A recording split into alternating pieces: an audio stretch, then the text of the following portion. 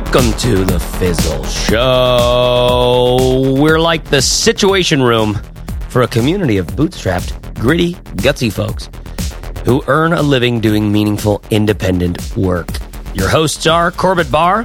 If we were HBO's amazing series, True Detective, he'd be Woody Harrelson's character.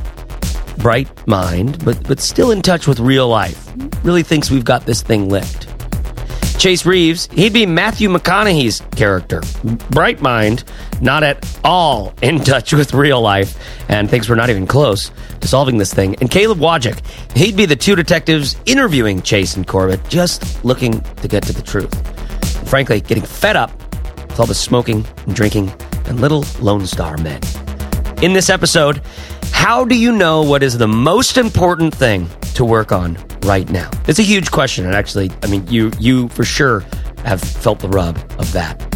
There's great stuff in this conversation about that, including an extended golf metaphor that actually, I think, kind of works, and a rapid-fire list of about 9 immediate tips that you can start doing right now. I'll be back after this, so let's get into it. Do it. You'll hear it on the... Can we leave that in? We can. So, just in case you didn't know this, people, we actually start each show by clapping because we all record in separate locations. And this time, Corbett, of course, being the innovator that he is, that's right, decides to instead hit his face. And I can see this because for the first time in several months, folks, I am in the same room with Corbett Barr. Yes, that's right. Yes, that's right. How you doing over there? You smelling yourself? Yeah, You got your flannel on, you're sitting by the window. Yep. Waiting for the construction truck to move away. Oh, this is story of my life. And Caleb's sitting down there in lonely San Diego. Caleb, how is San Diego? That's wonderful. And I'm standing, remember? We got the big brouhaha after everyone found out that we like... Yeah. Chase is sitting like a hypocrite. I didn't say that, actually. That was Caleb's point. That was Caleb's point. And I think I've recorded everything sitting down except for the last 7 or so, because I've gotten a stand-up desk since then. But I'm always normally whenever all our original ones, the ones that people used to actually like, back in the day, back when the show was good, when we were drinking Negronis and just getting sort of crazy, a little kid in the background going crazy, Luda. That's when we were all sitting, and it was Corbett and I in this room in the Mission in San Francisco, like red faced and going like, how far into this are we? We have 15 minutes. It feels like it's been like 2 hours. Gravity's stronger here. Gravity's a weird word. So, Caleb has put together the idea for this topic today, and I'm excited about it. I've got some notes together. Corbett, of course, is just going to wing it because that's how he rolls. And Caleb's going to coach us through this whole thing and make it a real smooth process for you. You know, it's interesting. I've been like, I mean, we publish a podcast every single week. Yep. And for a year, almost a year. If you missed it last week, episode 52 was our year anniversary, almost, because we 52 weeks in a year, clearly, but we anyways, it's almost 52, almost 52 weeks. But we went through how many things was there, Caleb? 24. Yep. 24 things that we learned in our first year of podcasting, things we wish we would have known. If you haven't seen that, make sure you check it out. We'll put it in the show notes. It's a good one. And one of the things that Caleb's referencing is we were standing instead of sitting, and a lot of people got interested in that. And I feel like people a lot of people also, I don't think they listened to the episode because it's really amazing that I sing in the beginning of it to the trance song. Look to the sky. Look to the sky. If you're building a business, we'll get to the heart of it. Been stuck in my head for like a year. And then we'll look to the sky. Because your heart is a part of it. Do you know what I mean? God, I loved it.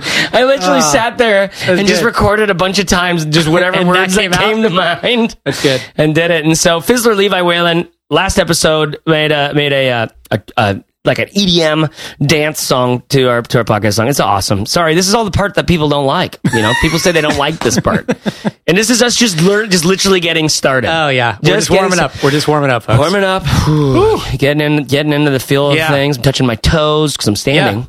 We should just tell people to tune in at 5 minutes in or so. Yeah, it's normally about 16. But then sometimes you miss out on the nuggets. Yeah. In the hot tips. There are some serious nugs. There are some serious nugs in this thing. So we do have a good topic for today. I feel like this is a place that a lot of people in Fizzle and a lot of people on the Spark line and listeners to the podcast are in, where they have an idea for a thing. They have a day job, which I think it's probably good to have a day job for the first little while. Everybody I know who's like, yeah, I'm going to quit my job just to take my thing full time. I'm like, are you making any revenue? And they're like, no. And I'm like, don't quit your day job. And they're like, okay. But a lot of people I think are in that boat where they still have a day job. They're still making some money. They might not even hate their day job a bunch, but they have an idea for the thing they want to do on the side. And they're wondering like, how do I don't have a lot of time to do this thing, but I think it's an idea that has legs that I'd like to be doing. Yeah. And I don't want to see myself in this job 5 years from now that I currently have. Yep. So how can I make the most of my time right now to... So are we assuming for this today, this topic, that people are not quitting their day job? Is this for the folks who are going to grind it out and try to do this thing part-time? I think it's helpful to do that. And I mean, it's applicable to anybody who struggles with like, there's not enough time in the day, Yeah, like, because that's true. That's true. Even if you don't have a day job necessarily. But it's hard because so many people get so excited about leaving their day job and they just do it even though they don't have revenue yet or whatever. And chances are your first thing's not going to be a home run. And that's good. Sometimes it depends on your constitution. Yeah. Like if you can deal with the stress and the strain and the pressure of, I don't have a guaranteed check next month and I don't know how we're going to keep the lights on. And some people go like, you bring it on, baby. Yeah. And other people like me go like, this is not the place where I have good ideas. Yeah, exactly. This is the opposite of that. Yep. That's how I was for a while. But, also you kind of have to get into that mode, that survival mode sometimes. And it takes months or years to finally get okay with it. Yeah. To get comfortable with it. Yeah, it is. It's tough. And I don't know. I remember, Caleb, when did you... was there ever a time where like next month you didn't know how you were going to make enough money? Or did you always kind of, before you pulled the plug on something, you knew pretty well you had some repeatable income already coming in? I already knew because when I left Boeing, I was already working with Corbett. So I never had that like plug pulling feeling basically. Yeah. But you did have a solid like 7 or 8 months or more when you were doing a side project and working a full-time job. Yeah, 9 or 10 months. Yeah. Yeah. But I think that we have to also include the scope a little bit of us. It's not like your work-life balance is suddenly cured when you go and you're an entrepreneur and have your own thing. So I don't know how deep we want to go into that too. A little bit of just, in general, like Chase said, like, I don't have enough time. That's how everybody feels all the time, right? The points that I have prepared for the topic at hand would apply to all of us, in fact. Each human under the sun, performing the duties that God has given to them. And so for that reason, I am targeting all people with my podcast because it's valuable for everyone.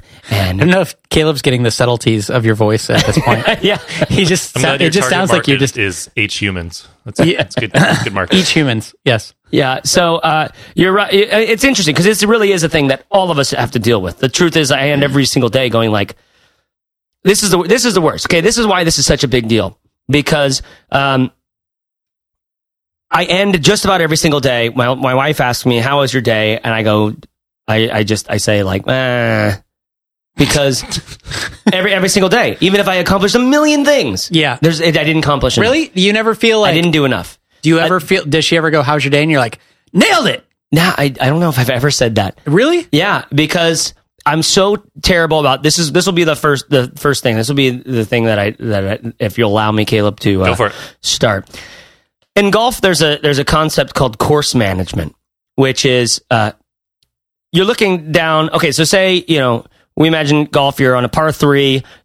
Par 3, you can always hit from the tee box and land on the green, because you need to be on there in your first shot in order to make par typically, right? So if you're looking at, down 150 yards, that's a strong 6-iron and you're there. Like even my 90-year-old grandpa who I just played golf with in Cabo San Lucas, he can hit it 150 yards with his driver, just about, if he can roll up to it, that's easy. So we're all looking at the green. We want to get on the green.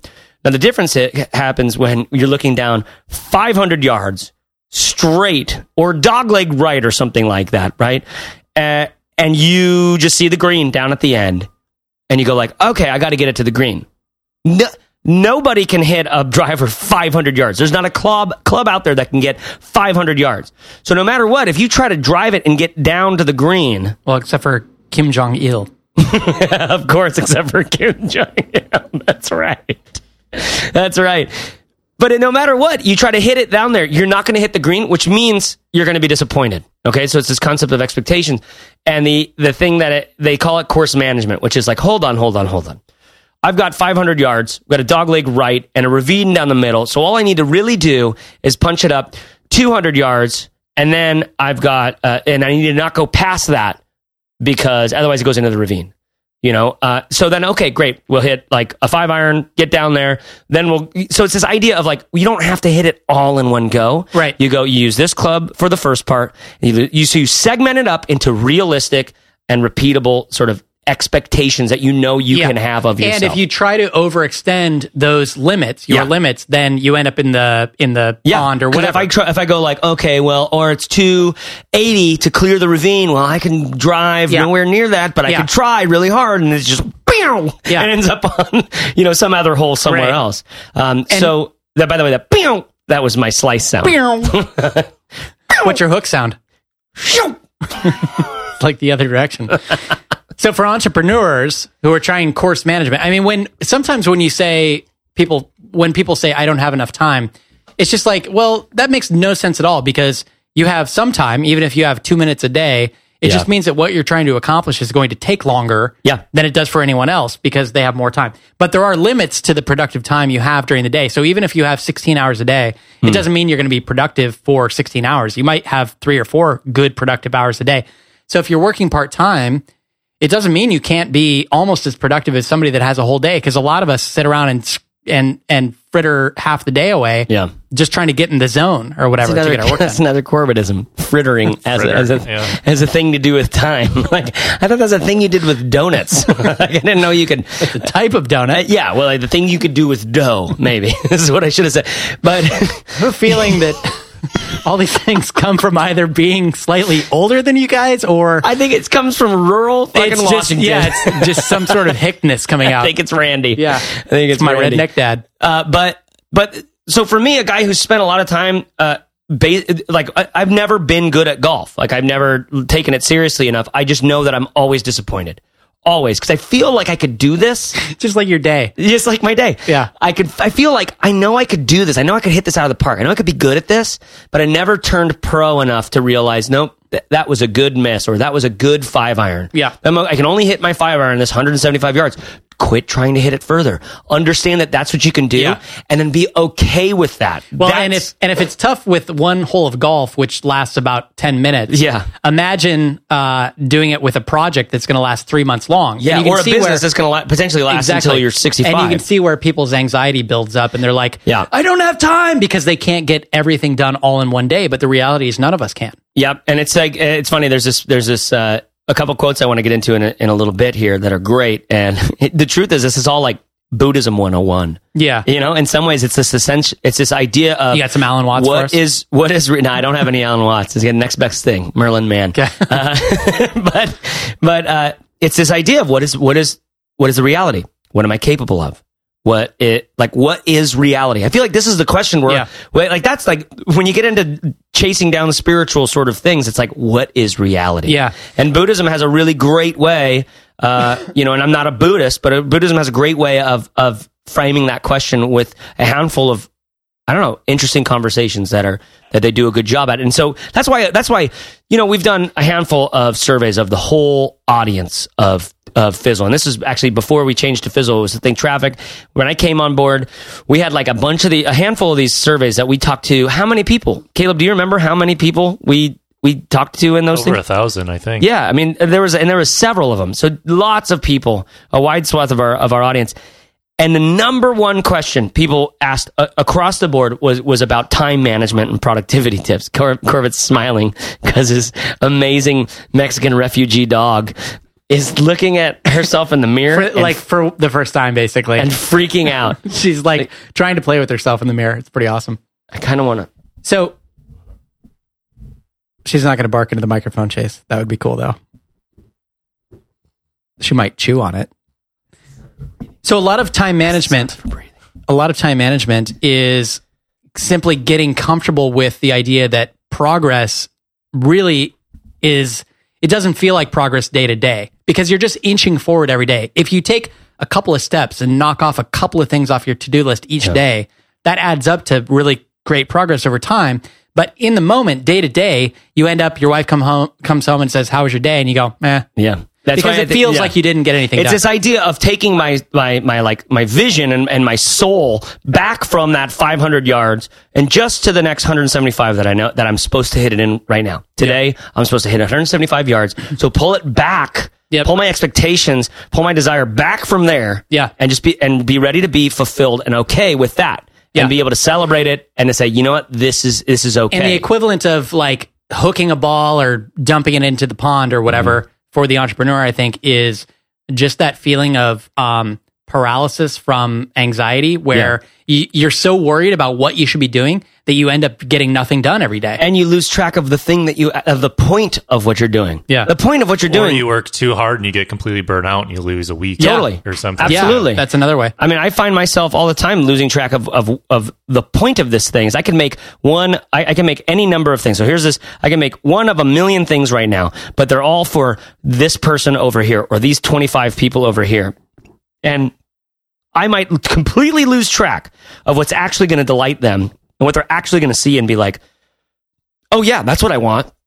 Because I got too anxious and caught up in my own like sort of journey of like, what does it take to make this thing? What does it take to make this thing? And instead of like, who are they and what are they interested in? And is this what you were looking for? And is it, it's like this constant like, but I love how this is becoming the golf episode. Yeah. But it's like letting the answers come from the customer or thinking about the customer instead of how am I going to get enough done in the 90 minutes I have each day or whatever. That's a big point. I mean, honestly, that could be, so if point number one was, it wasn't even a point, it was just like this story of course management. This idea of, you know what, you can hit it 175 yards today, so set your sights on that and be able to judge yourself based on that rather than the 500 yards that this project may be. And I think astute Fizzle Show listeners might recall that course management has been a topic in a different episode before. Yeah, it has. And now I'm an astute listener, but I don't know which one it was.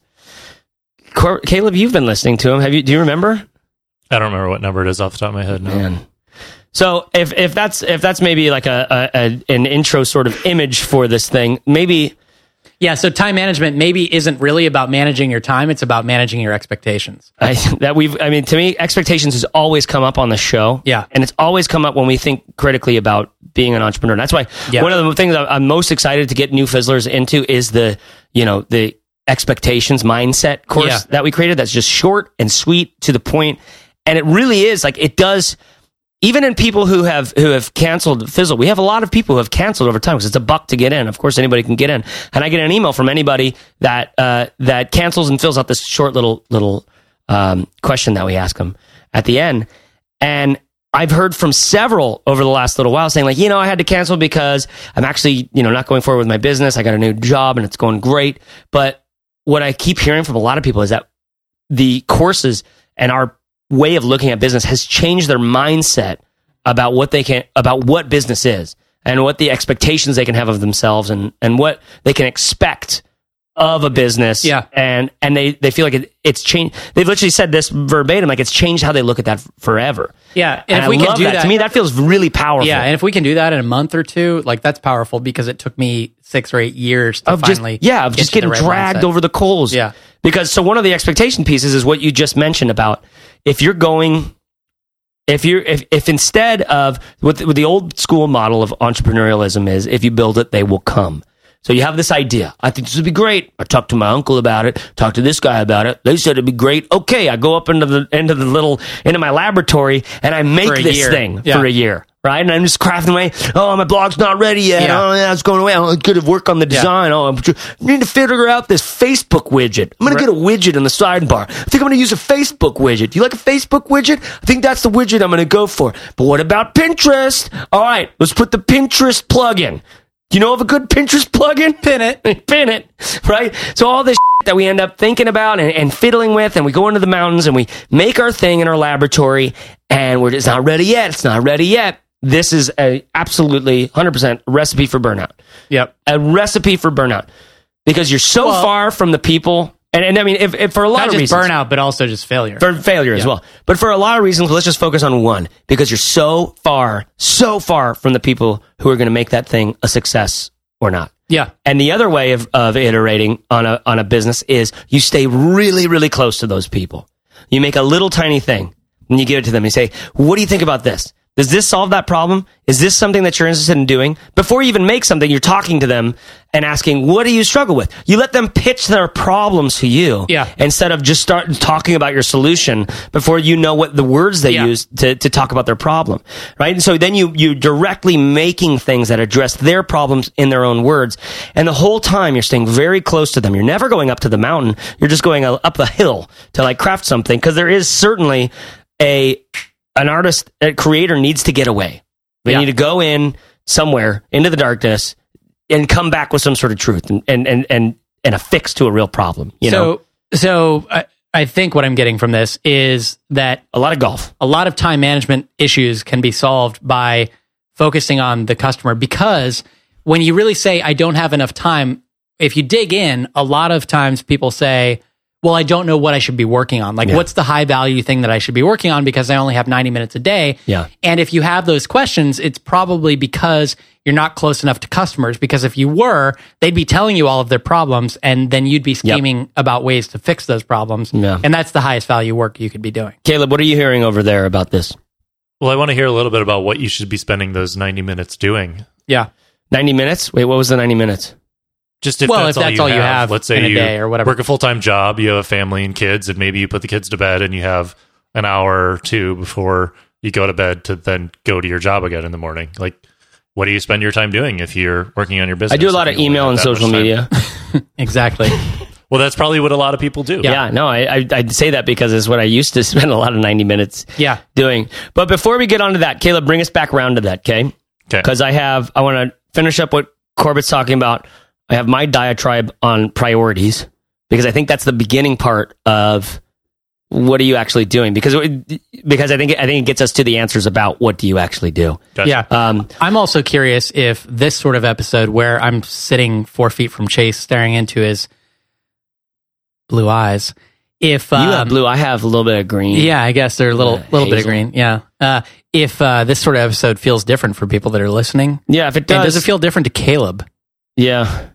Does it? Caleb, does it feel different to you? Yeah. Sorry, I've just wanted to pause block a lot. I've just been waiting. Nailed it. Yeah, because you can't pause block somebody that's in the same room. Yeah. Yeah, then the person just unless you did this. Yeah. We could both pause block you, Caleb. We could talk block you. Oh, I'm pretty sure we've been doing that. We've been talk blocking you. Talk block. Dude, what's up with how you were at the bar? What do you mean? You talk blocked me in front of that hot chick. Quit talk blocking me, bro. Sorry. I have interesting to say too things. Man, you're the worst. I was just in Cabo with a bunch of bros, like everywhere. Oh, nice. Just flat bills, like tank tops, the whole 9 yards. And I can't help but love these people. I wore a flat hat the other day, and I met Scott Dinsmore for some drinks, and he goes, dude, is that a flat hat? He thought he saw himself in you. No, I don't know. He was scared. Anyway, Caleb, I believe you were about to say something. No, I'm good. I was taking over. This feels about the same. Okay. I still feel good. Does it really? Yeah. Okay, cool. Okay, so you were just talking. Let's put a button on that idea of, because I think it's a huge, huge point. Let's put a marker on the green. Let's put I tell you what. I'm going to go ahead and... No. That scene when Chevy Chase is sort of walking around, just putting everything in, just dancing. No. Oh, God. Love that movie. Raised on Caddyshack. I watched that so many times. Yeah. Hey, babe, you really must have been something before electricity, huh? Oh, yeah. I feel some Dangerfield. Hold on, what was the song? I'm all right. Oh, yeah. Don't nobody worry about me. Don't gotta put up a fight. Why don't you just let it be? Oh, shit, who is that? Is it Kenny Loggins? Yes, it's Kenny Loggins. Oh, that was after he transitioned from yacht rock to pop. That was good. Oh, God, I love that. Every time I sing or get loud, your dog like jumps on me and starts biting phalanges. Yeah. And you're everywhere. Fingers, toes, he doesn't care. Whatever appendix she doesn't care. So to put a bow in that last bit, if you stay close to your customer, this is a huge key. This is a huge, huge key. And we've done so much work last month on the defining your audience stuff. We've got that great guide out, which is free. And you can get just like I have a page each on the 4 biggest things that I got from all these interviews. And then notes on every one of these interviews that I did with a bunch of founders on how the specific tactics that they use to get inside of the skin and the head of the audience that they want to build something for. And it's just, there's great stuff in there. So you got to know who it is. And one of those big tips is like getting to a specific person. It is a big tip. And if you're playing just the big tip with that one, that is the tip to choose for the biggie. Out of the 24? Of the other, I don't know. This is for a different thing. Okay. Yeah, you're confused. Sorry. But one of the big tips, the big rich tips, is getting to a very specific person. Okay, someone that you might even know, and you might be even call them. But getting to someone very specific that you know. It's not like you do a bunch of swarm research and figure things out, and then you give this person a fake name, an avatar name.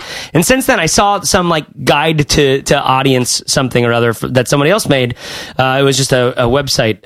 I'd like to find it. I'll put it in the show notes. And I disagreed with a lot that they said. This is coming from an old school classic PR thing. And they said it was very important to not use a real person, to go to like just do all of this like willy-nilly stuff and then create a fake person. This is Shelly, and Shelly works at a big-time corporation, and Shelly likes to party on the weekends, and Shelly like just making up all this about Shelly. And I've never once had an insight for a fake person like that. Yeah, never once. But anytime you put me in front of a real person and you give me that like the UX empathy map that is in that worksheet, I literally did this for my mom and my wife for Mother's Day. I did the UX empathy map in my notebook for them. What do they see? What do they think? Did you build them a user interface for Mother's Day? I didn't, no. But just like for a Mother's Day gift, I was like, what's going on inside my wife's head right now? Yep. Like, what are the things she's seeing? What are the demands on her life? What are the things she's afraid of? What is she hearing? What is she thinking about when she's at work? She's seeing her inbox. She's got all this other stuff. She's got to worry about getting aid and all this other stuff. And it totally helped me get into the right mind to get like a good gift for them. Because if you don't know this, husbands and fathers, Mother's Day is coming up in the day after this podcast airs. So tomorrow. That's tomorrow, right now, for you listening. Yes. If you're listening. For you, listener. On live. Exactly. But anyways, the point being, you can get to insights when you go to a specific person. You can actually have intuition, because that's what your biology, your brain, your whole, the evolution of your species has led to a kind of intelligence about that shit that doesn't happen when you're in a swarm. So if you can think about that one person, sorry, I'm really belaboring this point, then getting really close to them, staying close, take a knee to them, take a knee. I need to lie down. Then you'll be able to see and hear from them what their actual problems are and what's important for you to work on and what isn't. Because you can go into your inbox and you can have 455 emails. And you might need to say, oh God, I can't do anything until I get through these emails. And guess what? You're going to wake up the next morning, you're going to have 395. Yeah. Oh God, I'm not going to be able to do anything until I get through these emails. Yeah, and that's going to be a good one when we get to the actual tips in this episode. There's so many tips. So first of all, on that bow, Caleb, anything to add to that, the idea of I mean, I don't know. I didn't think about that in correlation with this topic, but it seems like it makes sense. Am I way off base here? And so you're saying by being closer to the person and the problems they're having, you'll focus on those more, and you'll actually create things to help them with those instead of just, doing email or social media like you're saying? Exactly. Yeah. You'll do things that are more important by nature when you are closer to the people that you're making your things for. Otherwise, you could just be running triage and reconnaissance against a bunch of emails and tweets and social medias, and I'm not getting traffic. Well, so let's talk about like the real person scenario. So somebody works a full-time job, they get home, they make dinner, they put their kids to bed, they've got a couple of hours. How do they get closer to their customers? They don't have any customers right now. What are you talking about? How do they make use of that time? They're just a dude sitting in front of a laptop or a lady sitting in front of a laptop. So I have some specifics here. One is, okay, that scenario, they don't know what they're building or who they're building it for, right? They got to take, first thing I would say, well, get in for $1 at Fizzle and take your topic course, because choosing a topic. You're choosing a topic course is really great for like, okay, here's some exercises. Here's a weighted average decision matrix. Here's this, that, and the other. What do you want to do? Where do you want to go? Let's get that on the map, and then go on to the defining your audience course. Mine, because it's just going between those two, you could say, you can come, and then also the business sketch template that we've got. So then you can go from, okay, what do I want to do? Here's 5 options, 5 topics. Then you can go, okay, let's research these 5 audiences. And what's the difference between them? And what are they actually looking for? What's the problem I'd actually be solving? And then on the business sketch template, you can quickly sketch up these businesses. And I hate to make that the answer, that go take courses within Fizzle. I'm only saying that because now I'm done saying it. Like if you go did that, like you'd see like the answers are all there. Yeah. You know, so for the person who actually doesn't have the thing yet. Yep. That would be my answer for them. But the person who does, now we gotta ask, because we gotta ask what's most important. Say you've got 90 minutes right now before you like lose steam and it's not appropriate for you to be online anymore. You got 90 minutes. So you gotta first of all learn how to be brutal in your like, this is this, not that. Yeah. Sort of thing. Let me read you a couple quotes here from Merlin Mann on the Buddha, Jesus. Sorry. We worship at the altar of the Merlin Mann. I kid. So what we're talking about is priorities when we say this stuff. Yep. You know, which one of these is most important? What's the way? I have 90 minutes. What can I possibly do right now? And it's a question of what we can go to Stephen Covey's urgent versus important and draw a matrix out and do all this other stuff, right? But here's the problem with priorities. This is a quote from Merlin Mann, famous interneter who I trust deeply on this stuff. He says, a priority is observed. It's not manufactured or assigned. Otherwise, it's necessarily not a priority. Got that? You can't, quote, prioritize a list of 20 tasks any more than you can uniquify 20 objects by uniqueness or pregnantize 20 women by pregnantness. An item is either unique or it is not. A woman is either pregnant or she is not. An item is either the priority or it is not. One bit, mutually exclusive, one ring to rule them all. Each of these words means something. And so, and then what he gets into is when we're talking about is actually probably force rank. We're trying to force rank a list, assigning a number on something between 1 and n based on sort of, you know, what comes first and what comes last, right? So then he says, making something a big red top big highest number 1 priority, you know, in your email or on your task management list or something, changes nothing but text styling. If it were really important, it'd already be done. Period. Think about it. And that's something, by the way, I keep coming back to in my own life. If it was really important, it would already be done. That's kind of crazy. Here's an example. When my daughter falls down and screams, I don't ask her to wait while I grab a list to determine which of 7 national notational levels of priority I must assign to her need for instantaneous care and affection. Everything stops and she gets taken care of. Conversely, and this is the real important thing, everything else in the universe can wait. So my gist on this is maybe this is all just semantics, but it gets to something crucial. Time is finite. You only have a certain amount of time in your day and in your life. Okay, so your list, though, doesn't have to be finite. Like right now, to me, it really kind of freaked me out when we all were talking, and we realized if we didn't have another piece of input, another email, another planning session, another anything, we would have enough work right now based on everything that we've planned to be busy for at least years. 3 months, probably 6 months, years, maybe a year. Yeah.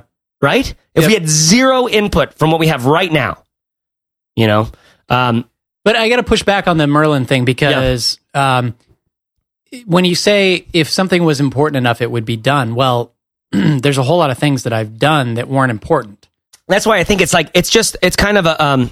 So I think it's less powerful because it is just kind of a semantics thing, but it gets to this idea of there is a concept of priority. And this is from an article that I'll put in the show notes called Mudrooms, Red Letters, and Real Priorities, which it's just great. It's a great read, short and sweet, and it gets to the heart of some of this stuff. But the gist of it really is this: like, somewhere you do have to get brutal and honest and real and say this and not all that other stuff, you know. And like in my favorite thing to get people to do, and this is all I'm going to say about it, is the AAC list in the productivity course in Fizzle. Yep. If you got $1, sign up, do it. Don't read ahead. Just do it. Because that's the thing in the forums. There's like a bunch of these people going, "Oh, you son of a bitch." You know what I mean? Because there's this like hidden twist at the end. And it just teaches you so clearly either things matter or they don't. Because we all get stuck in this, like, I've got all these things I want to do. I got to do that. Oh, and we live in the dopamine of the hope of a future we'd love to see exist. Never actually, like, okay, clear the chemicals, come down to reality, and doing the course management of, all right, how much time would that take to complete these things? And realizing, you know, so funny story, we flew into San Jose from San Jose, California, from San Jose, Mexico. This is getting confusing. Cabo San Lucas, flew into San Jose, California, America. There were no customs agents. Zero. What? Guy stands up. He says, we didn't know your plane was coming in, so there's no customs agents here. We're going to try to get some down from San Francisco. How does that happen? Which is like 45 to an hour away, They right? just like let a foreign plane in with no preparation. I guess we didn't really know that was coming in. So, I guess we'll just have to wait here. I'm with my 4-year-old, my 94-year-old grandpa. So how long do you have to wait? So we're just sitting, we're like, oh my God. Like, there's this huge, and there's big people going, oh, this is just ridiculous. I've never been treated this. Like, you know, the people who just would never, like, it's just and people like connecting flights too. Connecting flights. And the guy's like, oh, we'll try to hold those planes for you. Right. And so it's just craziness, right? People are just like, it's dismal in there, you know? So my dad says to one of us, like, oh, let's see, how many people you think on a plane? You know, so eventually what happened is one guy showed up. Like, they called him in, and he lived in San Jose or something like that. And so to do 350 Dad watches him for a little bit. He's like, it's taking about, like, you know, 2-3 minutes per person. Yep. Because he's not just going like, okay, you're fine. Like, according to the situation, he has to do the whole thing. Right. Times how many people on the plane. So 200 at the low end. Does this little math, and it's like 9 hours. Yeah. To get people through this thing. That's the reality of the situation. Of your ideas on a list somewhere is it's going to take, you know, 9 hours to get through this custom line. It's going to take you 25 years to do all the things that's on your list right now. Yeah. You know, so coming to that and those people in the customs line are usually just emails in your inbox, and or just something on a list. Someday maybe, you know, some hope, something like this. What this business is going to be about. Right. But you're not actually doing it yet. You know, and you're living off of the dopamine and the conversations that you're having about the future, and not really learning about what's happening right now. Yep. So, anyways, all that, and what happened is apparently more people were in San Jose than they thought that lived there, so they called them all in, and within 15-20 minutes, we were moving quick. I was worried you were still in that line. I'm still in that line now. There's part of me. Caleb. So Caleb, so you were going to bring us back around to something. I think also it might be instructive to kind of maybe walk through like how each of us organized our workday when we had other obligations, you know, other full-time or part-time obligations. Well, I was going to bring us back to the what would you do with 90 minutes thing, so we already covered that. Yeah. I guess. So the priorities kind of, I guess, covers or gets to what makes that list, right? Kind of. I mean, it doesn't really tell you what to do with that list. I mean, I think what I've learned about myself is there are a million things that you kind of want to get to, but you're never going to get to them. It's just not going to happen. So there's kind of there's a first cut of things that don't even make any list at all. You know, it's like you have an idea, you ruminate about it for a little while, or maybe a customer has an idea, or somebody you work with or whatever, they have an idea, and you think about it, and you think about the other stuff on your list, and you go, you know what? If that's important enough, it's going to come up again. Yeah. But for right now, I'm just not even going to write it down. It's going to go nowhere because it would just sit on some list somewhere and get old, and I just have to like cut it eventually. Mm-hmm. So there's that stuff. Then for me, there's the stuff that I do legitimately want to get to, but if I have all that stuff on my active to-do list right now, it's just defeating to look through your to-do list and be like, oh my God. That's why it's so hot in the Asana. Right. Because you just see everything that's coming. Yeah. And you're just like, what? And then you start going behind. That's why you have to use it how they set it up. Totally. Exactly. With the later. What is it? Today, upcoming, and later. Exactly. And that framework for me has been pretty powerful. Because ultimately you have 2 or 4 things like in your right now. Exactly. I mean? So in my today list within Asana, I have like 3 things. I like that I said that's why it's so hot. It is hot. It is hot in there because there's so many things.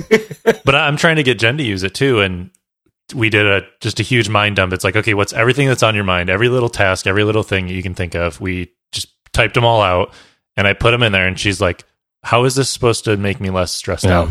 Well, and I was like, okay, I'll show you. And then you organize it, and then she's like, oh, I just have to look at these things. Exactly. That's a huge point, though. Yeah. Honestly, this is something that is in the original. There is this is what Merlin always says. There's a copy out there that you can find, hint, hint, wink, wink, like in the back channels of the internet, of David Allen has this Getting Things Done Fast. It was a 2-day seminar where he goes through the whole kit and caboodle. Mm-hmm. And I think a truck dropped a handful off in the internet somewhere, and you can like find them, okay. Hint, hint, wink, wink. But it's sensational. It's really great. Really? It's really good. And this was back in like 5-6 years ago. I did it all, and I had this yellow pad. I always like do it when I was like on the bike, the like cycle or whatever, at the gym. And I had this. I would love to be able to find that. I don't even think I kept that legal pad. No, I have the notes somewhere in a freaking folder somewhere. But anyways, one of the things he gets into is a storage locker, like he tells a psychopath. Exactly. He tells some story about like if you really want to like rejuvenate your life and like rejuvenate your marriage, stand in the middle of your house with your wife. Okay, each of you has a yellow legal pad, each of you, and a pen. And you just already tell you this isn't going to happen. You start and you work your way. You just start heading in opposite directions of one another. And you just write down every little thing that you want to fix, or you want to change, or you want to do in your house that you thought about, or anything in your brain. Right? You just write down it all. You just go for days. Fill up the whole pad if you can. Right? If you do that, just the amount of mental clarity you will have after that, the amount of things that unsticks. Mm-hmm. And it might sound totally ridiculous. And of course, it sounds like I'll never do that because that just sounds, that would be, who has the time, you know? Well, if you do that, not just with your house, but also with your, if you just write down everything that comes to mind. Oh, I want to make a Fizzle shirt. Oh yeah, I got to figure out a party for WDS. Oh yeah, I got to do this, that, and the other. Oh yeah, I wanted to get that from Melissa. Oh yeah, I want to take Aiden to Legoland. Yep. Oh yeah, I want to, get this, that, and the other. Yeah. You start doing that. Just go. Let your hand go. Just go. You'll watch like the things just like leak out. You'll unclog something that'll just like, and then it'll be writing for 2.5 hours until you'll be dead. Yeah. Because it's actually it's like a sort of intense amount of work. You'll feel like $1 million afterwards. I do. Yeah. I do. Just getting the stuff out of your mind. Either you got to do this now, or you just throw the pad away and do it again in a couple of years. Well, so I think there's an important step after that, though. I think there is. If any of these, out what the things are that are urgent, totally, huge priorities. Absolutely, and that's what a good thing. Like that's a great like actual tip, trick, hack, tactic, specific. Write down everything. What do you got? You got 90 minutes. Okay, in that 90 minutes, I want you to write down everything you could possibly do. Right, and tomorrow, the next 90 minutes, you're going to go through all of that. And circle the things that are the most important. They're going to circle, maybe you make a tick next to everything that's important. And you put that in a list, and then you do the first one the next 90 minutes. The second one, the following 90 minutes. The third one. I would do it a little differently. And this is partly based on Asana. It's partly also based on what you were saying, the quote from Merlin. So instead of saying what's important, I would go through the list and cull all the stuff that is unimportant and that you probably will never get to. So it's pointless to keep track of it. Then of that remaining list, pick the things that you're going to work on this week and let everything else just sit there on a list, because saying what's important now assumes that you have all the information you'll need to make those decisions in the future. Yeah. So instead, pick the 2 or 3 things that you're going to work on right now. And then when you're done with those things, then you go back to your big list and you say, okay, what should I work on next?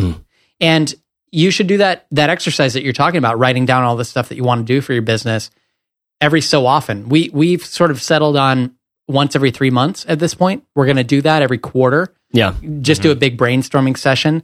And then each week, each of us goes through that big list and we decide what we're going to be working on for the next week, basically. I like that, Caleb. I don't know about you. Yeah, I do too. Because like Merlin's quote was saying is, it doesn't matter if you organize it. It just pick exactly the one thing that's important. Pick the few things you're going to work on right now this week. And don't waste your time organizing priority and assigning values to each of the other ones and how long they're each going to take. Just leave them on the list. Yeah. And it's what when you look through that list, you know what things you want to work on now and what things you should get done. And the rest can just sit there. Yeah. I think you can also, you've talked about this before, because I know you were big into productivity for a while. There's all kinds of productivity porn, and there's this false sense of accomplishment that you get from organizing your list over and over again and having a really tight. And Merlin calls it work about work, and I love that. And you can feel like you accomplished something, or you can waste a lot of time with the organization of the work instead of the actual doing of the work. Totally. We could literally, all the things that would keep us busy for a year if we didn't have any more income or input in terms of what we should do. We could spend every time we get together, we're reorganizing what's important and what isn't, Yeah. And that's all based on kind of things we've learned since the last time we made that list. Mm-hmm. That's why staying close to your customer, staying close to the actual need for your thing. Yep. Rather than staying close to what you want to make or what you want to do or what you think is going to be important and big. If you could just go small, focus on a need first, an actual problem, and then work towards a solution to that problem, it just defines a lot of things for you. Mm-hmm. You're going to have a lot of big plans to do later on, because there's an actual, like when you develop a building, you have 5 years of plans in a project management application that goes Gantt charts till as far as the day is long. Yep. When I was doing $50,000 websites at an agency in Portland, we had Gantt charts as far as the day is long. Yep. Content schedules, all sorts of things to get assets, and we had so much to be able to do that. And when you fall late on one thing, guess what? That impacts everything else. But and everybody gets pissed off and feels about it. Yeah, which is a big thing when you're one entrepreneur and you're at home and you miss a deadline. The bummer. Yeah, that's the bummer. Right there is what made me quit projects. Exactly. That's what makes you quit entire businesses. You let down a client. Something shifted on this, that, and the other, and you forgot about this deadline that you told him you'd have it by, this, that, and the other. Yep. Or something like that. Or he didn't get you this, and then you didn't communicate that, and then he said, "Oh, I thought it was in your court, and you were doing that." And no, you didn't have the thing. It was like, "Yeah, but the thing's tomorrow." And so it's those just this big weird project plans miscommunication. Those are a thing of the past, to be honest, in most agencies now, or at least the smart agencies. Yeah, because they just set you up for failure. Yeah, because it's true. So, hold on. There was something in there. I guess what we keep circling around and coming back to is just this sense that, you know what? If I could say to the 4-year-old me that's hopeful and really capable of doing great things, which is probably the 4-year-old in the listeners out there, you're really capable of doing something great. Maybe even better than you think right now you're capable of. You're really capable of making something useful and making something important to other people. Unfortunately, if you want to build that thing, you don't have to just know what that thing is, and you also have to, and you don't you don't have to then just be an expert in making that thing, which is a whole other problem in itself, which is what we've been talking about. But then, of course, you're your own media agency. You have to run your own social media and your own content marketing arm and all this other stuff, right? You're like 5 industries in one, right? Which is why it's so damn critical for you to say this, not that. Mm-hmm. All that other stuff, no. That's what's so exciting and horrible about this is it is the question of what right now is most important. And that's the CEO and the worker bee model. Yeah. That's really important because you can tell it if you want, but in your productivity course in Fizzle, this is something that has changed people's mindset about how to get work done. Basically, you have two modes because you're one person doing the jobs of dozens of people. Yeah. And one of the most important jobs, but also one of the most distracting jobs, is the CEO job, because that's the person that's thinking strategically about what should I be doing over the months and years. And if you let yourself operate in that mode every day, you're constantly just reorganizing everything in your mind and not actually doing any of the worker bee stuff that needs to get done. Totally. So you have to be conscious about alternating between those modes to say, I'm going to be CEO. I'm going to give myself 4 hours today, this afternoon, to be CEO, whether that's once a week or once a month or whatever. And then you have to trust what you did during those 4 hours and the priorities and things that you set, and then just go heads down and actually get some work done for a while. Over the next week or month. Or it's kind of like that. The math behind if you're filming something, it takes you like an hour to film like 6 minutes of edited content or something like that, or more. Yeah, and it takes like 6 minutes in CEO mode to create an hour or 10 days of work for you. Totally. And the truth is we do occupy these two things. Like for me, I like to imbalance myself chemically. So it's a cigar and a Coors and a tall, weak coffee, like not Starbucks tall, a very big, weak coffee.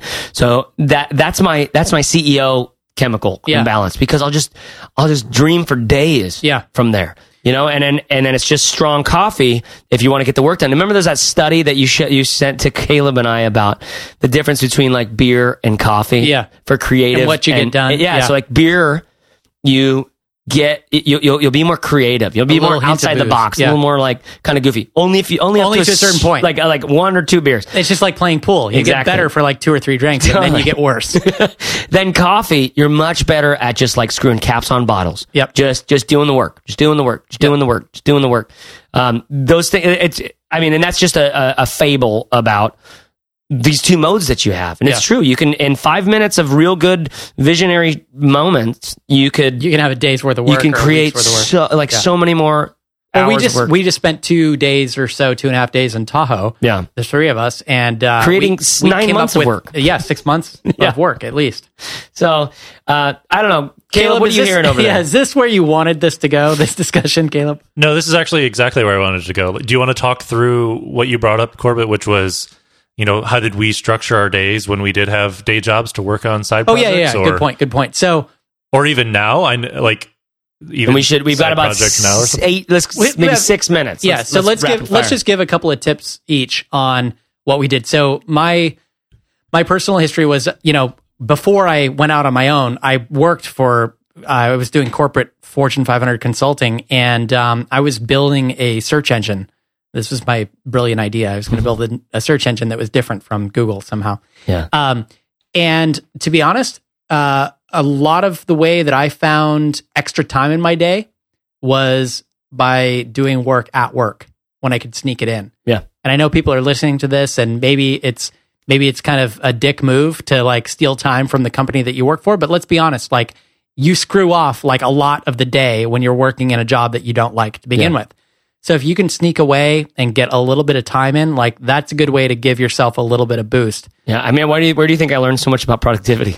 Yeah, exactly. When I had a job, I spent 7 hours a day reading Lifehacker, 43 folders, and all the other shit. Yeah. I spent literally months learning work about work. Yeah.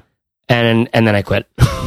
Yeah, and maybe something good will come out of that for the work that you do for that company. Maybe you'll be reinvigorated because you're happier and you have a future in front of you instead of just sitting there like a bump on a log all day long. So I don't know about the morality of that, but I'm just telling you personally, I did a decent amount of work while I was working for other companies. And you were working on what at the time? You were building a search engine? Building a search. So I was doing software development, at my laptop while I was working on client work at the same time, or in between, And to be honest, like this was the kind of job where I had to be there 10 or 11 or 12 hours a day.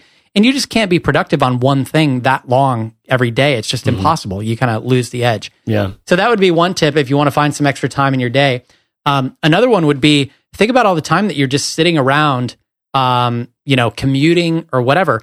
Listen to podcasts. Probably people listening to this already know this tip, but start learning, because a lot of the time that you waste when you're sitting down to do work is research time. You're sitting there researching and trying to figure out, like, what should I do? And you're spending time reading blog posts and listening to podcasts and that sort of stuff. When you're sitting in front of your laptop and you can be productive, like producing things, you should be producing things then, and try to squeeze in all the time reading blog posts and listening to podcasts and stuff during your lunch hour, during your commute, during your bathroom break. And I would go one step further and say, quit reading blog posts. You actually don't need to know as much as you think you need to know from here. Yeah. That's why in Fizzle, my whole dream is you get in, we teach you some things about expectations so that you don't burn out. Yep. Then we give you a supportive community for you to ask specific questions of. Hey, I'm doing a thing where I'm making this plugin for X, Y, and Z. I think people would be interested in this. What do you think? And people go like, oh my God, I had that same problem and it wasn't that, it was this. That's my dream. It's support through the stuff. And then there's a lot of education that needs to happen at the scaling, growing the audience and doing that stuff. There's a lot of like little tiny things. How do I use WordPress? Some people don't know how to use that at all. We've got a whole course on that. And again, this is like weird because now I think I need Harley to call in again and tell people about Fizzle instead of us. Yeah, because you set this up as a good long sales pitch today. Yeah, totally. But truly, I really feel like people don't need to know much more than they already know. Like there's very little that you actually don't know that you need to know. But you do need most to know of the work is going to happen once you start like talking to people, getting the thing. Yeah. Because if you stay close to them, you can be the expert in them without being the expert in WordPress or the expert in podcasting. There's also just all this apprehension around, when you're building a business, you don't have a map. Yeah. And every step you take, you have to constantly question, like, am I headed in the right direction? And you need someone to give you approval. And so you're reading blog posts looking for that approval. Yeah. But a blog post is really oftentimes just some sort of like lead into a sales pitch 6 months from now, and it's not really going to tell you anything that you need to know. It's funny because you set this episode up really well to be a good pitch for Fizzle long ago, and now you're doing it. And now I'm going to say, honestly, I think we do a pretty good job in Fizzle, at least guiding people through and letting them know if they're on the right track or not. Yeah, because we go out of business if this is just a pitch, I guess, Yeah. If this is, I don't know. We have too much skin in the game. High five. But I think there's something to that, at least that principle. Spend less time learning and more time making, because you are learning so much while you're making. Mm-hmm. You are learning so much while you're making so much and more publishing. Than any blog post will teach you. If you just grind out and sweat things out, it's so much easier. Go on a low information diet for a couple of months and see how much progress you make. Stop listening to this podcast. Stop getting the Sparkline blog post. Yeah, there was a conversation on the Fizzle forums, actually. We brought up Unroll Me when we did the email episode, and someone's like, I don't like it. I don't get all the emails I used to get. I feel disconnected and stuff. And then there were all these other people that were like, I love it. Like, I did not need to be reading that much stuff. Now I can just actually do the work and stuff. It's just an interesting dynamic. It's because there's this great quote from Flannery O'Connor where she says, it's easier to bleed than to sweat. And it's so true. That is so true. Truth is, you need to sweat. That's the only reason why the people who are up there on the mountain are up there on the mountain. Or like it's easier to eat than to sweat, in terms of losing weight or whatever. Like, but when I hear bleed, I think of like, you're whinging, you're whining, you're like, oh, nothing's working out for me. You're playing the victim. You'd rather like cut your arm open than like in a second, right? Than work a whole hard day, and now. And I don't mean that it's all about the glory of the work, and I don't agree with Gary Vaynerchuk when he says like you don't need to sleep. You don't need to sleep. I didn't sleep. You don't need to sleep. I'm like, no, that's not me. Yeah. You don't have to do it that way either. But it is to this question of like, well, how do we be smart about the 90 minutes that we have in a day to work on our thing? And to me, part of it is, man, you really don't need to learn as much as you're learning right now. Do the Pomodoro technique where you say, all right, I'm going to give myself, whether it's 20 minutes or this 90 minutes to learn as much as I can on whatever it is, like growing an email list. Then stop learning, start doing, because you're going to learn so much as you do. I think, Caleb, what else do you have to add? I was going to say, figure out like where and how you work best. Like you were talking about the chemical thing, and I knew that my most productive time throughout the entire day was right after I woke up. So I would just go to bed early and get up early to write my blog post before I went to work. And I would do the things like listen to podcasts on my commute, read books during my lunch break and stuff like that, and try to fit in as much of that education and inspiration part. But I knew that if I was going to write, it wasn't going to happen when I got home from work. It was only going to happen if I got out of bed and started writing early. And so you have to figure out like the location that works best for you and the time of day and what kind of other elements, like you were saying, coffee or cigar or whatever. Or cocaine. Best for you. I'm going to get a lot more done. I feel great. One specific tip for me is, and this is another one from the productivity course, is I keep my planning stuff separate from my doing stuff. And the doing stuff is only ever this next 2 weeks. Now, these are the rules. I always. What do you mean by stuff? I always break these rules. I never listen to my own advice. But my planning stuff is typically in Evernote. Right? So, hey, here's this idea for this product or for this book or whatever. Right? I'll start journaling. I'll start making some ideas. I mean, all of that lives somewhere else. That's not a to-do list. That's brainstorming. Gotcha. It's not in the same place. Yeah, that's all brainstorming because that's CEO mode. Oh, where can we do it? What's going on? Oh, here's some ideas. There's no bad ideas, right? And then we start culling down from there. Then the CEO goes, okay, you've got the overalls on, you're the worker bee. Here's the 2 things I want you to do this week. Those go on the task list. And then the rest of the week, I just open up the task list. I got 2 things and they're laid out. There's also another specific tactic on, when you write your tasks, use the Vino method that I created. I guess, I don't know. These are all just things that came out of my own thing. Vino, drink wine while you do it. Yeah, drink wine. That's a whole other chemical imbalance. But verb, noun, object. Get really, really specific with your task that you actually write down. I guess all I'll say about that, just because that language can be the difference between contact Bill and send an email to Bill Jenkins about the Jeffries proposal. So there's no question about what you have to do. Because you're an idiot. You are an idiot. You need to learn how to see yourself as a freaking idiot. It's screwing caps on bottles because that's what you're going to be at 2 p.m. in the afternoon, even if you don't have only 90 minutes, Stewarding your energy levels is such a big deal. Getting good sleep, realizing, okay, coffee might be bad for you. Switch to tea. Getting exercise. You got to exercise. Another thing that we did here for a long time, and we still kind of try to keep to, is we only, before noon, we do publishable only. Publishable stuff only. Podcasts, blog posts, courses, things like that. Things that are going to have an evergreen kind of nature. Then afternoon, we get into emails and start talking to each other and take meetings and do interviews and things like that. That's a big deal. Yep. There's so many of that productivity tip, trick, hack, energy management sort of stuff. And none of it is as big of a deal to me as someone who's gone through this and struggled with this so much. None of it is as important as that idea of staying close to your customer that you're making your thing for, because they can be, unless you're making, unless you're your own guide. You're saying, I'm going to go into the darkness. I'm going to come back with whatever I come back with, then okay, go travel and go do whatever you need to do. But, if you're making something that you want to be a small success, which I think is something you should aim for because you're capable of doing it. Stay close to your customer. Really, really, really become fluent in their problems so that you can create an actual solution for them. I think that'll keep you on track so much more than you think, than any of these other things that are cute and good, and we all love a tip and trick, where it doesn't belong. But there's a difference between lust and love, people. That's right. I have been Chase Wardman Reeves. I've been Corbett Frittering Time Away Bar. I've been Caleb Wojcik. No middle name, Caleb? No. He's like, can't go back and change it. He stole my thunder with Fritter. Hey, he stole your thunder with Fritter. That's the name of our novel. So there you have it. What do you think?